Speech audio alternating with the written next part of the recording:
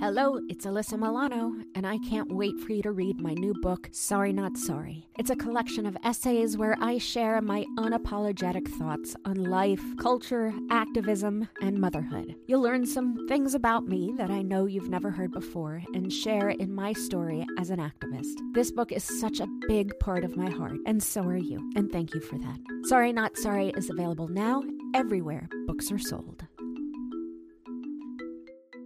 Hey, it's Ryan Reynolds, and I'm here with Keith, co-star of my upcoming film, If, only in theaters May 17th. Do you want to tell people the big news? All right, I'll do it. Sign up now and you'll get unlimited for $15 a month and 6 months of Paramount Plus Essential Plan on us. MintMobile.com/switch. Upfront payment of $45 equivalent to $15 per month. Unlimited over 40 gigabytes per month. Face lower speeds. Videos at 480p. Active Mint customers by 531.24 get 6 months of Paramount Plus Essential Plan. Auto renews after 6 months. Offer ends May 31st, 2024. Separate Paramount Plus registration required. Terms and conditions apply if rated PG.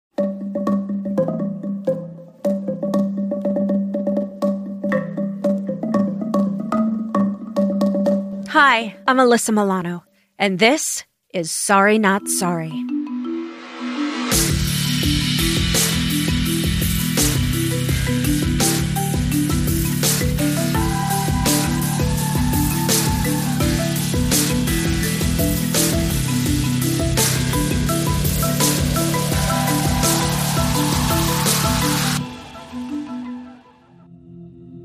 My guest this week is Celeste Headlee. Celeste is an award-winning journalist, professional speaker, and best-selling author. In her 20-year career in public radio, Celeste has anchored programs including Tell Me More, Talk of the Nation, All Things Considered, and Weekend Edition. She is the author of a new piece available on Scribd called You're Cute When You're Mad. So I said, I'm on the bus, this guy's groping me. And everybody on that bus looked out the window, or looked down at their feet, or looked at their phones. Certainly nobody stepped in, but more than that, there was a real sense of, why are you making a fuss about this, woman? So I am not here to sugarcoat anything for you. I've been a journalist for nearly 20 years. And quite frankly, I can tell you there's no way to downplay the serious situation that we're in as a nation. A conversation requires a balance between talking and listening, and somewhere along the way we lost that balance. I was trying to solve my own problem, which was that I was exhausted all the time and getting sick and just unhappy and overscheduled and all those things that so many people are. Hi, I'm Celeste Headlee. I'm the author of You're Cute When You're Mad and Do Nothing and We Need to Talk. I'm trying to end chivalry. Sorry, not sorry.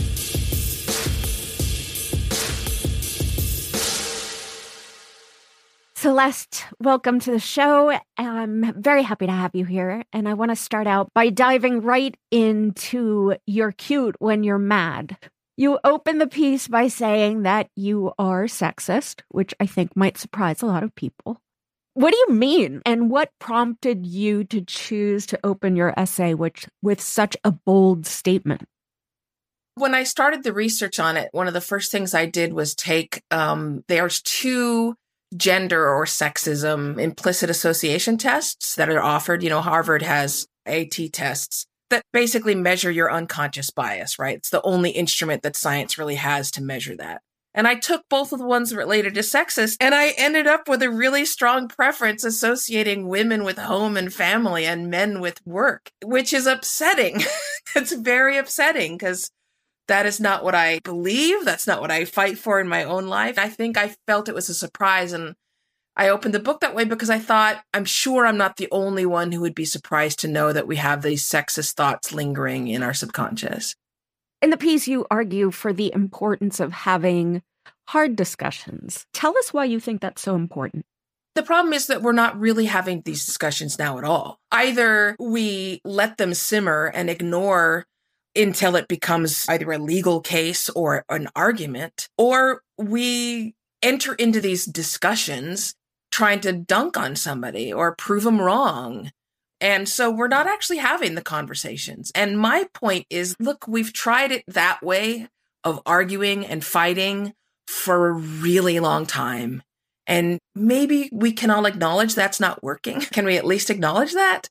It seems like we're more invested in yelling at each other instead of speaking with each other than I've really ever seen us. How do we get past our shoutier inclinations to have these productive conversations that need to be had. I don't know what your experience is like. I follow you on a lot of social media, and I know that you get targeted with a lot of nastiness on social media. But then when you meet people in person, it's generally a different situation. And so that's how we get past it, is we stop having the conversations anonymously and on social media and at a distance. We just leave that alone and make sure that if we're going to have these conversations at all, it's in a place where we have at least the possibility for success and mutual respect. You write that the World Economic Forum predicts gender equity won't happen for another century. And so you're taking on new tactics to accelerate that timeline. Tell us more about them. There's a few things. The first thing is I want people to get used to using micro interventions. Most people at this point would know what a microaggression is, right? Here, honey, let me get that for you. Your handwriting is so great. Why don't you take the notes in all the meetings? We know what these sexist microaggressions are. And I want us to approach these through micro interventions, meaning that when somebody says something that's not blatantly sexist, that's not damaging to my career or my well-being, I can use a small confrontation, that's not even really a confrontation, to address it. So I'm trying to teach people a system, and I teach the STAR system, which is stop, tell, assist, restore. So let's say that somebody has just said, wow, you've got great legs. It's so nice to see a pretty woman around the office. Okay, the first thing I'm going to do is stop. Even if I'm not the target of that comment, I'm just going to stop it. In fact, I'm going to try to intervene before they even finish the sentence. And all that stop has to be is something like, whoa, or hold on, or hey, does not have to be intellectual. Then you're going to tell. And what you're doing is you're just telling them you don't agree with what they just said. It's that simple. Hey, I don't feel good about what you just said. The next thing is you're going to assist them. And it's really important to frame it as assistance because you're going to give them the benefit of the doubt and assume they didn't mean to be offensive with that comment. And you're going to assist them by saying that can really be interpreted as leaning into a stereotype that ends up hurting women. And then you're going to restore, which is going to restore their humanity. In other words, you're going to say, I'm sure you didn't mean that to be offensive or hurt my feelings in any way. That's why I wanted to point it out. So all the way through, that takes less than 30 seconds. Hold on. I don't appreciate what you just said. The statement that you made really leans into a destructive stereotype for women. I'm sure you didn't mean that to offend me. That's why I'm pointing it out. That's it. And then you let it go. Let's move on with the meeting or whatever. You don't have to turn it into a broader conversation. You don't raise that person's defensiveness by saying, whoa, you sexist pig. What kind of person says that? And that's how these tiny little interventions that'll help us to start make progress. I think the big question is, how do we get more men to come to the table as just honest and good faith participants in this process? You've hit the nail on the head. That's really should be the goal of all this. And if for no other reason than that research shows men are more likely to be believed when they say, hey, that was sexist joke. We found some fascinating results in our studies, and that is that women were not effective at persuading men when it came to gender-related issues. We call it the Peanuts effect, the cartoon, and that is when men hear women talking about gender issues, what they really hear is wah, wah, wah, wah, wah, wah. And so what we found is if we really want to influence men, what we need to do is engage men in talking about gender-related issues. So male allies, not surprisingly, they're the power holders of society. We need to include them and we need to make sure we're utilizing them. Men are more likely to be rewarded when they stand up for disadvantaged groups, whereas women and people of color are punished when they stand up, either for themselves or for others. Men really have a lot of power, and I hope they can see that as a good thing. I'm sure a lot of men don't like sexism, and they want to have a fair and equitable society. And look, you have the power to change it. You white dude, you can really move the needle. And in fact, it won't get done without the you white dude. Exactly so. My whole point in this book was to sort of give people the tools, not just to say, here's why it's awful and here's why it should change, but to say, okay, so you want to change it. Here, step by step is how you do that. And talk to us about friendly or benevolent sexism. Yeah, we know it when we see it. Sadly, I hate to say it, but it's chivalry too. Benevolent or friendly sexism is that sexism that's often couched as a compliment. And so that's one of the things that makes it so difficult to let go of. I know that it's great when somebody opens the door for you, and there's nothing wrong with opening a door for a woman as long as you're not only opening doors for women. That's when it becomes sexist. Chivalry is benevolent sexism. It's this, I'm going to protect this woman because she's weak. And if you go back to the chivalric code, it doesn't even mention women. It just says a good knight protects the weak.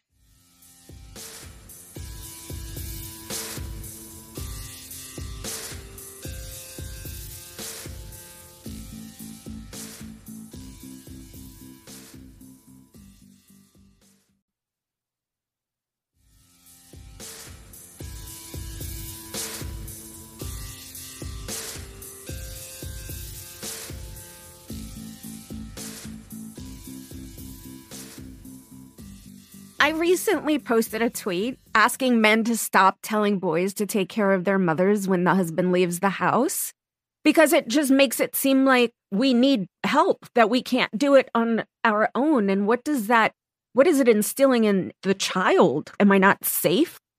And boy, let me tell you, people lost their minds just from this tweet. And it's interesting because the things that I put out there that I think are the least controversial seem to cause such a stir, and it becomes like an awakening for me because I just assume everyone has gotten to this point already. Have we not realized that when you say to a little boy, take care of your mother while I'm gone, it is teaching them that their mother cannot take care of themselves, or that a woman cannot take care of themselves and you? And we are starting off from that place. And I'm wondering, how do you think that we should confront this kind of benevolent sexism? So one of the main things that we have to do at all times is give people the benefit of the doubt. You asked me why I started the book the way that I did, by admitting that I'm sexist. And part of that is because we all have to enter into these conversations understanding that those biases live in us too. So most of us will not generally admit that we are prejudiced in any way. We think, I'm a good person, and good people aren't prejudiced. But the fact remains, every single person in this room and beyond holds implicit biases, or different ideals, attitudes, and stereotypes that affect our understanding completely unconsciously in both positive and negative ways. Often, our declared beliefs don't reflect our implicit biases. Dostoevsky wrote, "There are things which a man is afraid to admit even to himself, and every decent man has a number of such things stored away in his mind." So when we have these conversations, it's not so much of you're a horrible person. It's like, yeah, we're all subject to this. It's everywhere. We've all grown up watching the Brady Bunch, and this is where we live. It's not you, it's us. So let me point this out to you because I'm going to help you. I try to get people to think of it. If somebody pronounces a word really badly and you're helping them out because you don't want them to do it again, because people might think they're dumb or something because they're mispronouncing this. So you're like, let me help you out. It's not pronounced that way. But it is controversial to some people. I mean, you can look at some of the reactions over the Will Smith, Chris Rock thing. And I posted a thing saying, look, Jada Pinkett Smith doesn't need her husband defending her from words. One of my biggest problems here is the sexism that's implanted in this idea that a woman needs a husband to stand up and punch somebody else because he said something that was possibly disparaging or upsetting in any way. Jada Pinkett Smith is a strong woman. And it's the same idea of chivalry, this protecting the weak. And so when you're having this conversation, A, you want to make it about us and not you. B, you want to keep it as personal as possible. In other words, don't talk about women in general, talk about you or the woman you care about, or an incident you have actually seen or been part of. When you start talking about generalities, that's when it starts to escalate into arguments over ideas and principles. And I heard this from my second cousin's friend's brother. That's when it gets uncontrollable. You need to keep it down to the one-on-one. Yeah, and a connection and personal, right? I think anytime you make something personal, you can latch on to the humanity of it. About chivalry, which we've mentioned many times, and how it fits into this. And you make a great example of holding doors in your essay that I think is really something our listeners can latch on to. Will you just explain that? You know, again, like when you go back to the chivalric code, the whole idea of holding doors for a woman was to assist a woman who couldn't get the door for herself. And the problem isn't that I don't want a door held for me. Absolutely, if it's the case that I'm carrying a bunch of boxes and you open the door for me, I'm going to say thank you and appreciate that. But I'm going to do that even if it's a 12-year-old girl or a 70-year-old man, or regardless of who opens that door for me. That's just them being compassionate to another human being. If someone opens the door and says, let me get that for you, sweetheart, they're opening the door out of this long tradition of protecting the weak. I have to keep saying that over and over. That's where this started. And I'm not weak.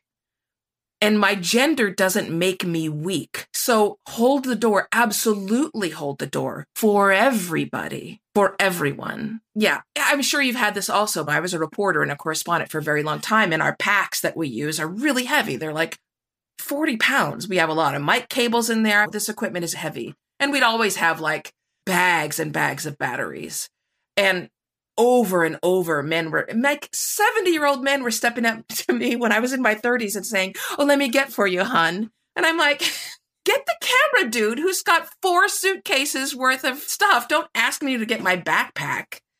I want to shift gears just for a minute and talk about some of your other work. You wrote a book called Do Nothing, How to Break Away from Overworking, Overdoing, and Underliving. And boy, does that resonate with me. Tell us about this sorcery. Yeah, so I imagine with all the different things that you do, you have a lot of plates in the air at any one time. That book came because I was trying to solve my own problem. I reached a point in my life, and I thought when you became more successful and I finally had some kind of financial stability, I thought that's when I would work less. That's when I wouldn't have to hustle so hard, and I would take vacations, and I'd learn flamenco dancing and how to speak Portuguese or something. But it just turns out that you just can't. Your schedule gets more packed, and the gigs become more difficult to turn down and more difficult to say no to. And I started getting sick a lot, and I rarely get sick. I was irritable with my family. I never had time for anything. And I was like, this is insane. I've quit my job. I'm self-employed. I shouldn't be here. Like many of you out there, I have a full-time job, and generally I put in 40 hours a week or a lot more. But new research out of Australia suggests that I may be putting my health at risk. The study published in the journal Social Science and Medicine sampled roughly 3,800 men and 4,000 women to get an idea of how working for a long time would affect their health. They found, on average, working more than 39 hours per week led to a decline in mental health. I feel like also, too, I don't know if you've felt like this, but I feel like as women, we're having a real moment as far as in the workplace. So then it turned into, for me, like, I have to take advantage of this moment. I have to keep working because this is our moment. This is our moment to prove that we can do this. And so I think that there becomes even like this innate sexism, even in that cycle of it just being so hard to say no right now because women are having this moment.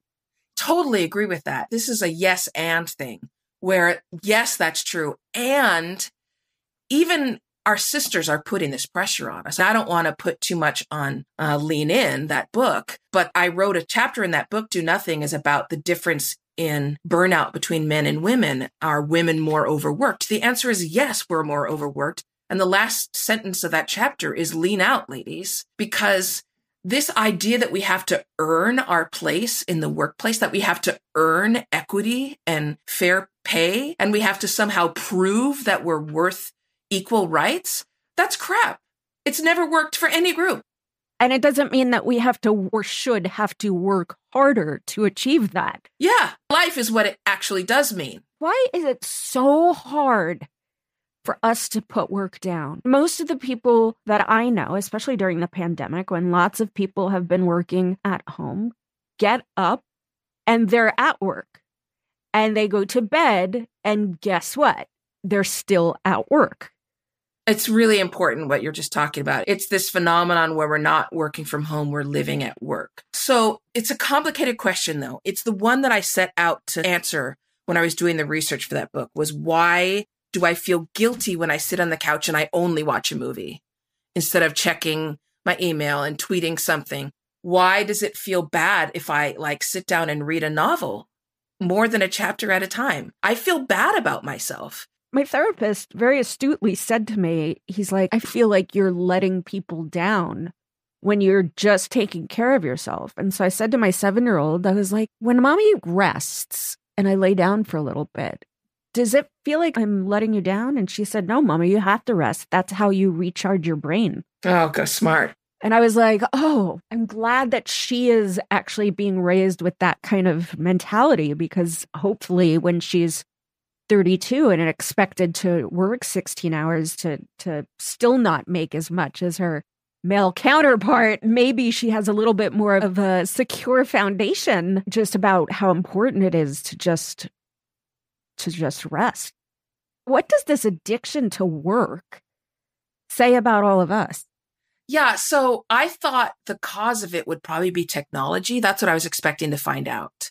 But it isn't. It actually dates all the way back to the Industrial Revolution and the moment at which a few things happened. Things like factory lines meant that it disempowered workers. There was no longer an artisan that sculpted staircases. There was a factory that issued them. So the worker who made staircases didn't need his tools anymore. He just went and worked for somebody else, which meant his artistry and all of that craft didn't matter. It just mattered how many could he pump out over the hour. In other words, for the first time in human history, time became money. That wasn't true ever before. Another thing was that a lot of women were small business owners before the Industrial Revolution. They made fabric. They made all kinds of different things. They had their own businesses, and they all lost their businesses when factories came in, because of course you weren't going to have a woman factory owner. How ridiculous. We began to move into cities. We lost our plots of land. But the other part of this is that employers actually started to steal our time. And I mean that literally, in that some early employers would literally change the time on the clocks to trick their employees to working longer. And they have been stealing our time ever since. And when they found out, there was this huge battle to create the 8-hour workday. The first country that established it was actually in South America. And eventually, globally, we accepted that the workday, a reasonable workday, was 8 hours a day. When that realization happened among capitalists and they knew they weren't going to win that fight anymore, they went about it a different way. And they started using some of the mind techniques that had been learned during the Second World War to subconsciously make us feel bad about not working. They would print posters. They would insert their message into movies that were made. They would support authors into writing these studies, like the Horatio Alger books. And you can pull yourself up by your bootstraps, right? So they say lunch breaks may be more like desk breaks. That's according to a new survey that says more than half of American workers feel guilty about stepping out to eat for 30 minutes to an hour for the one thing that you need to do to keep you alive, which is eat. The survey of 2,000 workers commissioned by England's Best found that intense workloads or the pressure to finish projects is leading more employees to stay put during the workday. Is that you? Well, 51% admit it's rare for them to take a full lunch break, and 3 in 10 folks say they wind up eating at their desk most of the time. There was this concerted effort to convince workers that idle time makes you a bad person, it makes you undeserving, it makes you lazy, and that if you are a good churchgoer, idle hands is the devil's playground. If you are a good American, if you are a good person in general, you are working hard, and you're working hard every moment of the day. And otherwise, you don't deserve anything, no help. And think about how much that message has seeped into everything that we do, just our churches, but also how we approach, say, welfare, how we approach social, our whole entire social net, and whether we help people or not when they have trouble. We don't, because if they're not working as hard as they possibly can, they don't deserve it.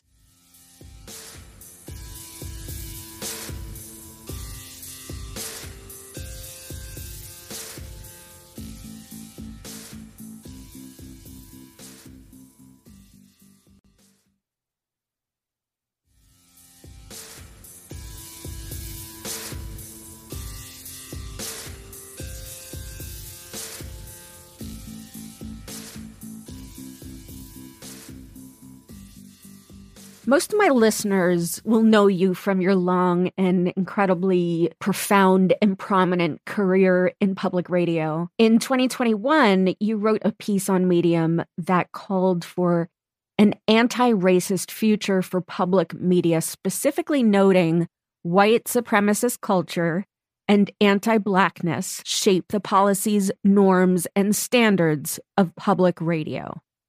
How was that received in the public radio world? It was mixed. There were a number of people who wrote me private messages saying that they supported the work.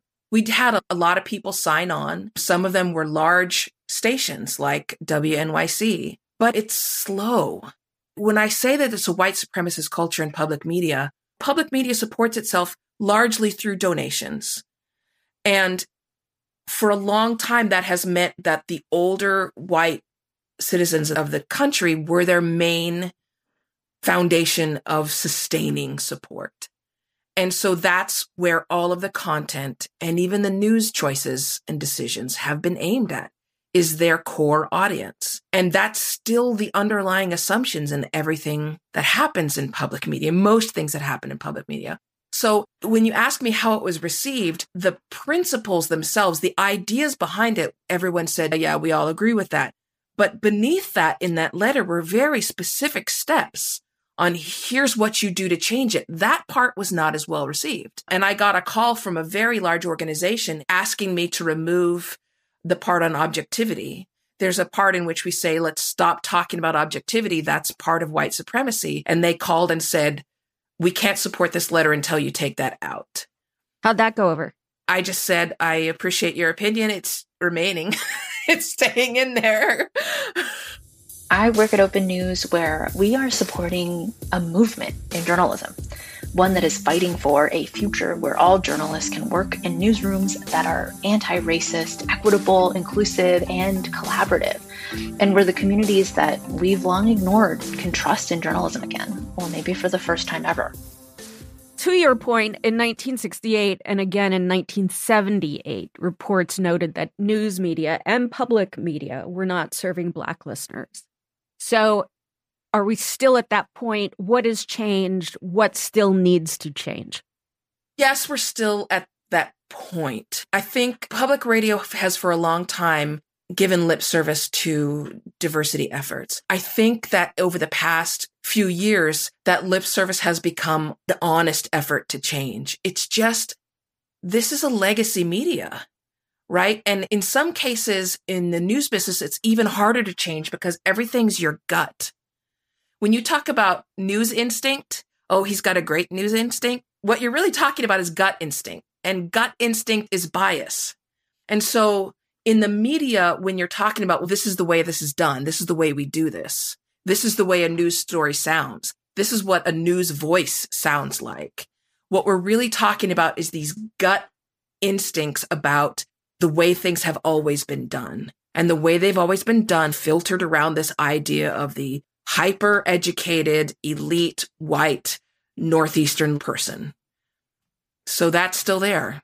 From all of your time in public media, is there a moment which sticks out for you? Was there something magical that happened, or terrifying, or so powerful that it still is with you? For public media, that's always the listeners. People who listen to public radio usually only listen to public radio.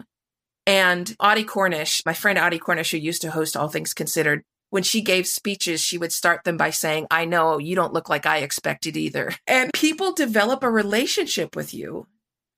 And I remember I was hosting Morning Edition from Arizona, and I had a cold, and I was for several days working through the news and reading it and sounding like this, snorting, and I needed to blow my nose. And somebody sent me like 6 cans of Campbell's chicken noodle soup. It showed up at the radio station. I mean, you develop this relationship with the listeners and they respond. And that's the best part. I mean, you must have that connection with a lot of your listeners too, right? For sure. And people that I meet in person. There's something about being invited into people's worlds for either entertainment purposes or to get your news from. It is a special kind of relationship. What gives you hope? The younger generations, I really like how intolerant they are of bullshit. You know, my son is Gen Z, and I know a lot of Gen Z people. I'm Gen X, so I love how they don't want to put up with any crap. All of the stuff that we sort of like put our heads down and we're like, this is how it's done. Don't make waves. Do what you're supposed to do. And Gen Z is, fuck this. No, this is bullshit. I'm not talking every single member of generations, but I'm talking about specific people that I see just standing up and saying, I'm not going to put up with this. I got to tell you, some of the biggest fans of that book, Do Nothing, the ones who are absolutely buying into the idea that hard work doesn't make you a good person, are younger people. And I'm like cheering them on. Absolutely. Go for it. I mean, Gen X gets forgotten all the time. We're this tiny generation that everyone just talks about millennials or boomers. But it gives me hope that younger people are questioning things and not cynical, but skeptical of the things they're being told. Hopefully they don't feel just being skeptical and looking at everything is enough. Like they need to get in there and change things. You could be fed up, but we have to create change. Celeste Headlee, you give me hope. Thank you for all you do and for being a part of the podcast. Thank you for having me on. It's been a pleasure. I would really like to show us the way to hope. And I'd like to show us the way forward. But to do that, we have to understand how we got here. If you're feeling pretty good about your own choices, maybe deploring the behavior of other people, you're maybe blaming all of this on the other side, whatever side that is, you might have missed the point. We hate each other because we don't know each other. We don't see each other as worthy of respect.